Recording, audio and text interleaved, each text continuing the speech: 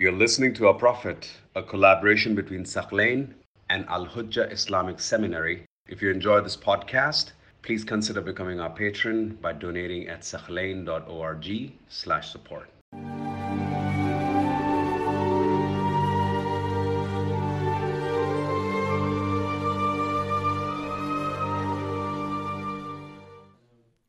We continue our journey into examining the personal akhlaq and characteristics of the best creation of Allah subhanahu wa ta'ala, the Holy Prophet sallallahu alayhi wa alih. In our discussion tonight, we'll examine the emotional aspect of Rasulullah sallallahu alayhi wa alih. The Prophet, as great as he is, he's a human being. The Holy Quran tells the Prophet to remind us of this reality. قُلْ إِنَّمَا أَنَا بَشَرٌ مِثْلُكُمْ. Say, I'm a human being like you. يُوحَى إِلَيْهِ. The difference is that I have been chosen by Allah to receive revelation. But in the end, don't think that me being a prophet or me receiving revelation makes me somehow unhuman or superhuman. I'm a human. I go through the same emotions that you go through. And that's why he's a role model for us. If the Prophet was not a human being, how could you connect to him? How could you relate to him? But he's a human. You go through sadness, he goes through sadness. You experience anger, he experiences anger. All the emotions that you experience, the Prophet experiences. The difference between him and us is that the Prophet ﷺ teaches us how to control those emotions in the right path and for Allah subhanahu wa ta'ala. Otherwise, the Prophet ﷺ is what? Is a human like us. Don't forget that. So now, let's examine the emotional aspect of the Prophet ﷺ. Remember that the Prophet ﷺ was a very important leader and a revolutionary leader who transformed the Arabian Peninsula. Usually, revolutionary leaders, especially at that time, at the time of the Prophet ﷺ, when we look at 7th century Arabia, revolutionary leaders were known to be very tough and to show very little emotion, right? Because they thought that if you showed emotions, this could be perceived as a sign of weakness. It's like you're weak, da'if. You want to act tough. And sometimes due to the nature of the decisions that the leaders would make, they would become hard-hearted. Like if I want to show that I'm a good leader, I have to be aggressive, I have to be tough. Even today, by the way, some people have that attitude, right? We saw it here recently, how some attitudes have shifted towards who is a good president, acting all tough. But effective leaders need to show emotion. That's how people will be inspired by you. Today, one thing that people are tired of is people who act superficial in society. You know, in business, if you look at the world of business, a lot of what these businessmen say is really sugar-coated. They polish it. They don't show you their real emotions. It's like manufactured. It's like fake. But genuine emotion has a different impact, where you feel that the person you're dealing with is genuine. He's human like you. He understands you. Now, why is it that we normally publicly hide our emotions? Normally, we try to hide our emotions because we want to be in control. We want to look like we're strong, we're not weak, and that we are controlling everything. But in reality, if you do that too much, you hide too much emotion, it diminishes your control. Why? Because you send the wrong message to the people that, you know what? I'm not being genuine. You can't really relate to me. And people don't really like that. People like to see some emotions coming from the leaders. If they're always stern like that and they're not showing emotions, okay, you're tough, but I'm not going to be too much inspired by you. Whereas when they see emotions coming from you appropriately, You remind them that I'm human like you. Learn from me. Be inspired by me. So you have that beautiful human attachment when you have proper emotions. One reason why people like populist leaders, you know what populist leaders are? Populist leaders are like the president that we saw. Populist leaders basically go out, speak directly to the people. They don't engage in political correctness. I don't care if this is right for me to say or not. I'll say it anyway. They speak passionately. They'll say racist remarks. They'll say what their base wants to hear.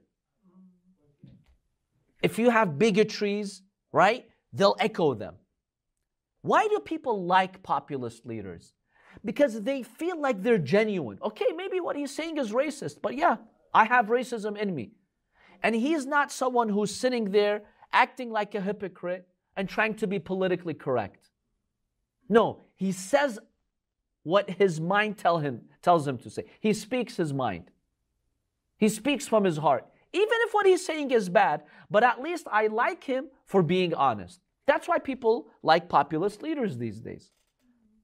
They're tired of politicians acting, right?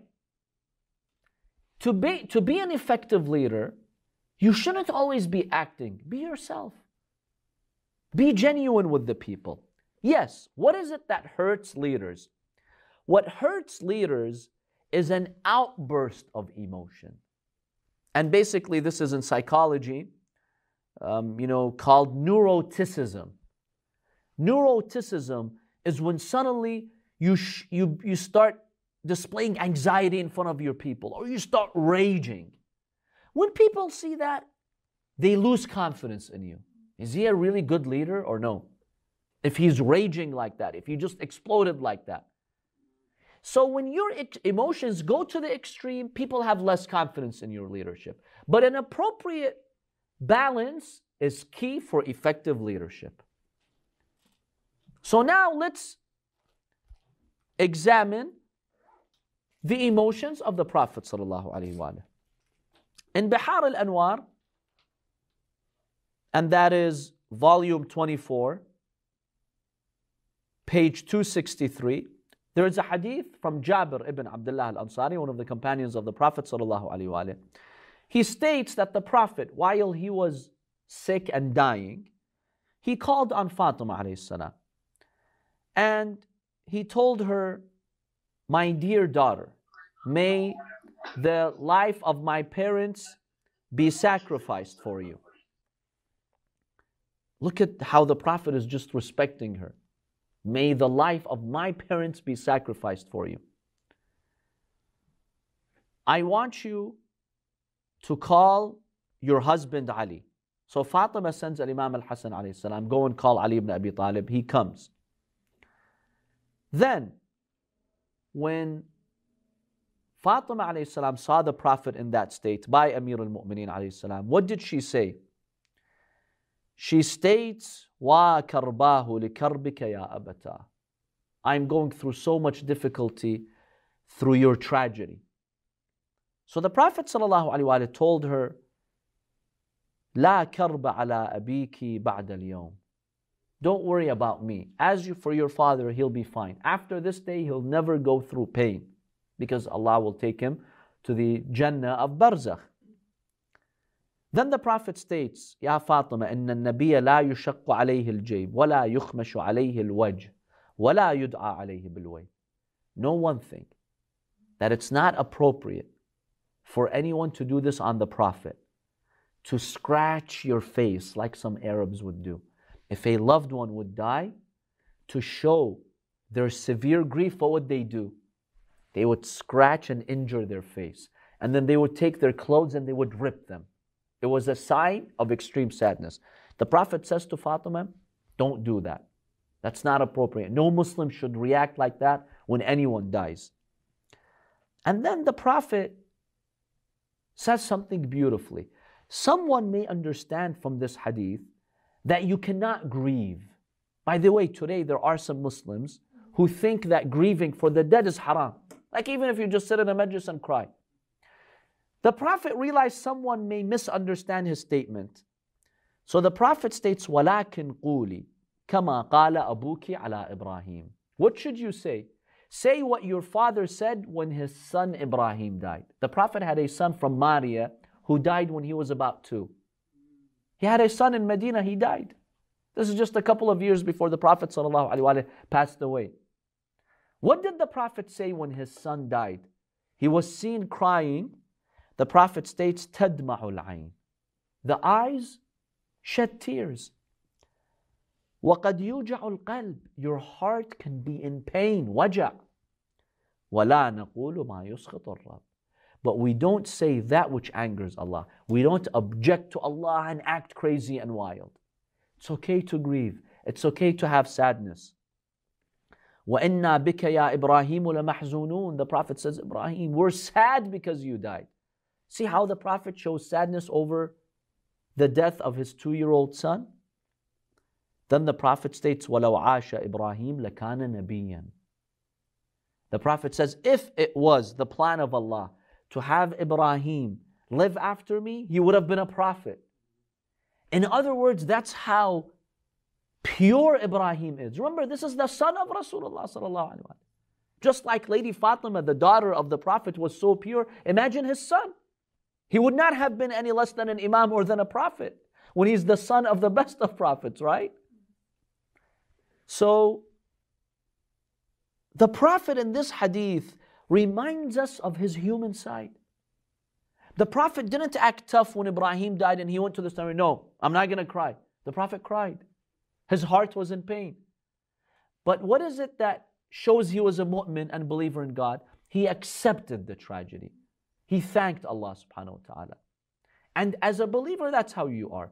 You grieve, that's okay. You're sad, that's okay. But you don't object to Allah subhanahu wa ta'ala. You accept the outcome from Allah. So see that the Prophet had emotions. He cried for his son. In another hadith in the book of Kafi, volume 3, chapter 262, this is narrated from Imam al-Sadiq alayhi salam, from the Prophet sallallahu alayhi wa alayhi.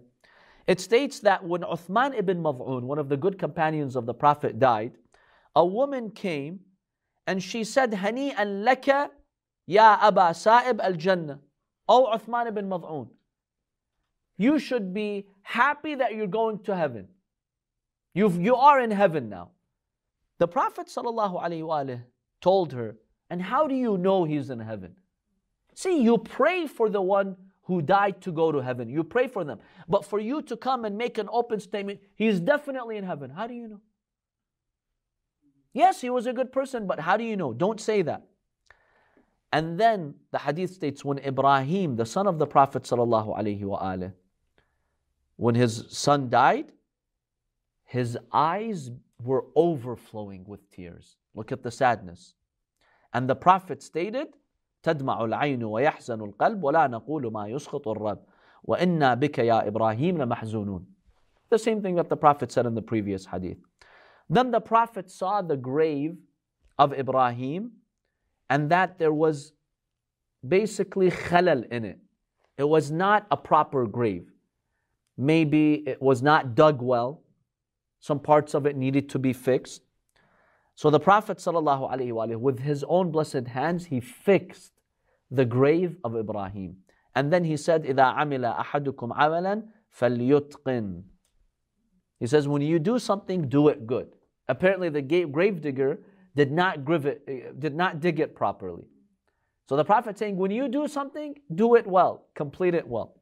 So this hadith also shows the emotional aspect of the Prophet ﷺ, that he's a human, he cries like you cry, and he grieves like anyone grieves. So it's okay to show sadness in a tragedy, but it must be appropriate, reasonable, and it should not be defying the virtue of patience. Anytime you show something that people say you're not being patient, that's unacceptable. But it's okay to cry. Some people think it's not. Say the Prophet had other sons. He had sons. The Prophet had sons in Mecca from Khadija who died when they were very young. Abdullah, Al-Tahir, Al-Qasim. Yes, in Mecca. And his 9 wives, he didn't get sons? No. From those other wives, the only wife he got a son from is Maria, Ibrahim, and he died when he was 2. Yeah. I was going to tell you how come they didn't come out prophets. Yeah. Against, Yeah. All of them died. Yeah, subhanAllah. Allah wanted all from the 9 wives. Allah wanted the progeny of the Prophet to continue from Lady Fatima alayhi salam. That was the plan of Allah subhanahu wa ta'ala. And the plan of Allah was to have the Prophet sallallahu alaihi wasallam to be the last of the prophets. So Sayyidina Fatima alayhi salam had brothers? When the Prophet passed away, no. She was the only surviving child of the Prophet. Before she had, yes. Sisters, yes. Ruqayya, Zainab, she had sisters. But they died during the time of the Prophet. Of course, there's a discussion whether they were her biological sisters or stepsisters. Most scholars believe they were her biological sisters, meaning they were the actual biological daughters of the Prophet from Khadija. Some believe no, they were stepsisters. Not from another wife, no. They were not the Prophet's daughters. They were basically raised by Khadija. They were the nieces of Khadija, but they grew up in the house of Khadija, so the Prophet became like their adopting father. Some scholars believe that. They're younger than Sayyidina Fatima or older? No, they're all older, yes. The first child للبروفيت ما طلع على الإسراء والمعراج. No, she's the first child after revelation. She's the first child to be born in Islam. The other children that the Prophet had were born before the Ba'tha, before he became a prophet. So no, most scholars don't believe she was the only child. She had other siblings. The boys, they died. The girls, they survived. They died in Medina later. But the only one who was alive when the Prophet passed away was Lady Fatima. That's why she was the sole inheritor who inherited the Prophet ﷺ. Here's another example of the Prophet's emotional dealing with his daughter. In the book of Manaqib, this hadith is mentioned from Abu Sa'id al-Khudri. He states that Fatima كانت أعز الناس على رسول الله صلى الله عليه وسلم. She was the dearest person to the Prophet. One day, she was praying when the Prophet went to see her. So she heard the voice of the Prophet sallallahu alaihi wasallam. So she ended her salah. She cut her salah short. Which salah must have this been? Obviously the nafilah, the mustahab salah. Because the wajib salah, you can't just cut it. So she came out from her musalla where she'd pray. She gave her salam to the Prophet. فَسَلَّمَتْ عَلَيْهِ فَمَسَحَ يَدَهُ عَلَى رَأْسِهَا. He wiped his blessed hands on her head. وقال يا بني كيف أمسيتي رحمك الله عشينا غفر الله لك وقد فعل. My dear daughter, how have you been? May Allah bless you. Give us some dinner to eat. Look at the emotional way that the Prophet speaks. In 7th century Arabia, it was probably shameful for a father to show that kind of love for his daughter. They didn't like it. Society didn't like it. Don't show emotion to your daughters. It's awkward. Even today, I know fathers who have difficulty showing emotion to their children, even their daughters. They think it's awkward. Hugging their daughter, kissing their daughter, wiping her head, just showing something nice and emotional. The Prophet would do that. See his humane aspect, his human side. He would do that with Lady Fatima alayhi salam. And not just because she's Lady Fatima. Sure, she's the most special lady Allah has created. But the Prophet's also an example. He's teaching fathers, show that emotional side with your daughters. It's okay. It's not aib. I know in Arab culture it's aib. It's not aib. It's okay. Here's another hadith in the book of Bihar, volume 43, page 40. Abu Tha'laba al-Khushani, he narrates this hadith from the Prophet ﷺ. He states that the Prophet, whenever he would come back from his journey, he would be traveling, the first thing he would do, he would go to the house of Fatima alayhi salam. She would stand up, وَاعْتَنَقَتْهُ وَقَبَّلَتْ بَيْنَ عَيْنَيْهِ. She would hug the Prophet and kiss his forehead. Look at the relationship the Prophet had with his daughter. Amazing emotional relationship. Aisha narrates this hadith. she states that the Prophet ﷺ, whenever he would come back from a battle, from war, the first thing he would do, he would go to Fatima and kiss Fatima alayhi salam. See how the Prophet loved Fatima. Did this ummah appreciate that? Did they carry that legacy after the Prophet ﷺ? It's really sad when you remember these scenes from the life of the Prophet ﷺ. Aisha also narrates this hadith. She states that when Fatima would come to visit the Prophet, قَامَ لَهَا, he would stand up for her from where he would be sitting. وَقَبَّلَ رَأْسَهَا, he'd kiss her head. Then he would ask her to sit in his seat. وَإِذَا جَاءَ إِلَيْهَا لَقِيَتْهُ وَقَبَّلَ كُلُّ وَاحِدٍ مِّنْهُمَا صَاحِبَهُ وَجَلَسَا مَعًا. Whenever they would see each other, he would kiss her, she would kiss him, then they would sit. My dear brothers and sisters, who does that?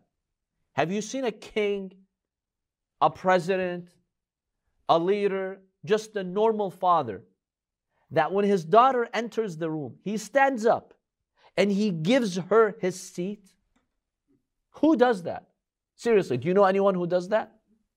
But this is Rasulullah sallallahu alaihi wasallam. This is his emotional aspect. Believe me, if fathers treated their children like this, you would not have problems between parents and children. Because then through your emotional love for your children, you can guide them. When you want something, they'll respect you automatically. When you treat your daughter like that, she'll do whatever you want. Don't think, no, he's spoiling her too much. راح تتمرد عليها, she's going to be. No, it depends how you treat her. When she sees genuine love from her father, she will have so much respect for her father, she does not want to disappoint him. But this is missing in our families. This hadith demonstrates to us the absolute concern that the Prophet had for Imam Hassan and Hussein. So this hadith is from Abu Sa'id al-Khudri. He states that we were in a gathering having a beautiful discussion with the Prophet ﷺ until the time of Dhuhr came, and the Arabs basically at midday they would take a nap. And do you know one of the most healthy naps is midday, before Dhuhr. Let's say at 11 a.m. Remember, they used to wake up from like 4 or 5 a.m., so they were tired by 11 a.m. At midday, if you sleep 20 minutes, it re-energizes you. Or at 1 p.m., if you sleep for 20 minutes, it re-energizes you for the whole day. Subhanallah, you wake up fresh. It's beautiful. This is called qaylula. So Abu Sa'id al-Khudri, he states, we were in a discussion until the time of that qaylula came, and we saw the Prophet tired. So we got the signal, okay, let's not bother him. Let's get up. He says, when we got up and we were leaving the room and the Prophet came to leave, we saw Fatima alayhi salam, she was standing over there. And so she was asked by Imam Ali alayhi salam, Fatima, what's the matter? Why are you here? Fatima alayhi salam told Imam Ali ibn Abi Talib alayhi salam, our two sons, Hassan and Hussein, are missing. I don't know where they are. I thought since morning they were with the Prophet, but now I see that they're not with the Prophet. So the Prophet heard. Imam Ali told Lady Fatima, let's not disturb the Prophet with this. Let's figure it out, right? Because he knew the minute the Prophet hears anything has happened with Imam Hassan Hussein, khalas. He's not going to sleep, he's not going to rest, he's going to end all activities. So he told her, Fatima, let's not disturb the Prophet. Let's figure it out. The Prophet overheard. What? Hassan Hussein, what happened? He came quickly to the door. See, he's showing his emotions over here. You would think a leader who's running society shouldn't act like that. But no, the Prophet, he would rush when he would hear something about his grandchildren. So he came, Fatima, what's bothering you? What's happening? She told him, Ya Rasulullah, Hassan and Hussein are missing. I thought maybe they were with you, but it seems like they're not with you. So the Prophet ﷺ tells Fatima, go back to your house. Me and Ali will find them. Don't burden yourself in trying to go out in the streets. We'll take care of that. So the Prophet tells Imam Ali, you go in one direction, one area of the city, look for them. I'll go in one area looking for them. Look, this is Rasulullah sallallahu alayhi wa alayhi. You know, usually when you have a president and his grandsons are missing, who does he tell to go and look for them? He tells his guards, his army, he sits in his house. Not the Prophet. He went out himself looking for them.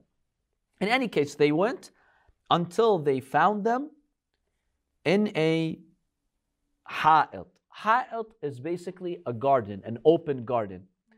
They were lost in an open garden under the hot, scorching sun.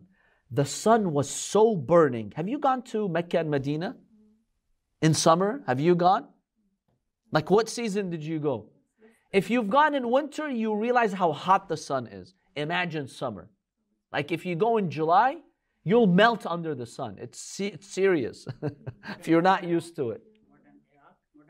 It's like Iraq, yeah. It's like Iraq, like Karbala. If you go in July, you can't walk outside under the sun.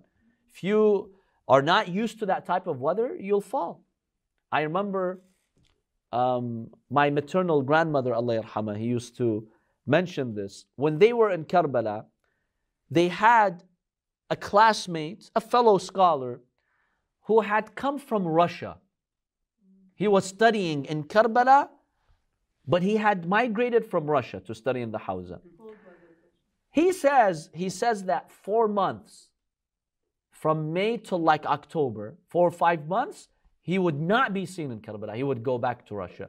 So sometimes they asked him, look, you're wasting all 5 months. What do you do there? He says, if I stay in Karbala, remember those days there was no AC like there is today, right? He says, if I stay in Karbala during the summer months, I will die, literally. I grew up in Russia, and it's very cold over here. The heat of Karbala, I can't handle. I'll just faint and fall and die. So the Prophet ﷺ, he found them, Hassan and Hussein, hugging each other, trying to block the sun from each other. Imagine 2 young kids in the middle of an open field under the sun, trying to get protection from the sun. And just imagine that scene. The Prophet saw them. So when the Prophet ﷺ saw them, خَنَقَتْهُ الْعَبْرَةِ, he uncontrollably started to cry. وَأَكَبَّ عَلَيْهِمَا. You know, have you seen like when your child is in danger, you just run? You just don't feel what's going around you. So the Prophet just collapsed around them and he started kissing them. Then he carried Hassan on his right shoulder and then Hussein on his left shoulder. Then the Prophet ﷺ came back. But the ground was so hot, the Prophet would lift one foot and put the other foot. You know, sometimes when it's so hot, you have to do that. That's how hot the ground was. And the Prophet wanted to protect them. Look at the emotional aspect of Rasulullah. If you have a grandfather like that, a father like that, believe me, your family will be in goodness. Just showing them that love, that compassion, that care. So even though the Prophet knows Allah will protect them, and he told Fatima, don't worry, Allah will protect them. But he showed concern. Showing concern, my dear brothers and sisters, is not a weakness. As long as it's rational. Some people become hysteric. No, that's not good. Be composed. Don't become hysterical, but don't be a robot either. Show concern. Once, by the way, I was doing marital counseling. There was an issue. And one problem was that the husband was so calm, so composed, that ticked off his wife. Because she thought he didn't care. Like she's all now, worked up with this news or something that has happened, and she comes to him, she's like bursting with emotions. And he's so calm. It's okay, don't worry, Allah will take care of it. Whatever, Okay, we appreciate his calmness and his tawakkul in Allah subhanahu wa ta'ala. But then I told him to the side, I told him, look, I know you're confident Allah will take care of everything, but show some emotion so your wife doesn't think you're careless. Because she thinks you don't care, you're like a robot. So in the beginning, play along with her. Oh wow, did that really happen? And then when she sees that, okay, but Allah will take care of it, fine. Then guide her to calm down. This issue was putting a distance between them. She felt like she's living with a husband who doesn't care about anything. See, that's not good. See, the Prophet was not like that. The Prophet knows the universe is in the hands of Allah more than anyone else. He has to be the calmest of people. Who cares? Allah will take care of things. But no, the Prophet would show concern. Because if you don't show concern, people think you don't care. The Prophet showed, I care. I am the Prophet. Allah is guiding every one of my steps. But when I see my grandchildren missing, I am going to go out there and look for them myself. Because if I don't, they will say, this negligent grandfather.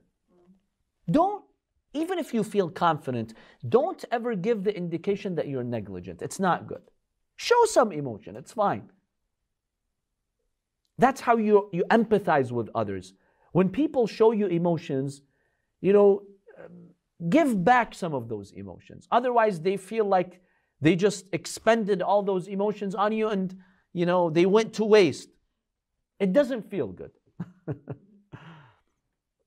Now we'll conclude with one hadith about the concern of the Prophet for Imam Hussein alayhi salam. This is an interesting hadith. This is from Zurara. A number of scholars have considered this as a sahih hadith from Al-Imam Abu Ja'far alayhi salam. Who's Abu Ja'far? Al-Imam Al-Baqir alayhi salam. So, in this hadith,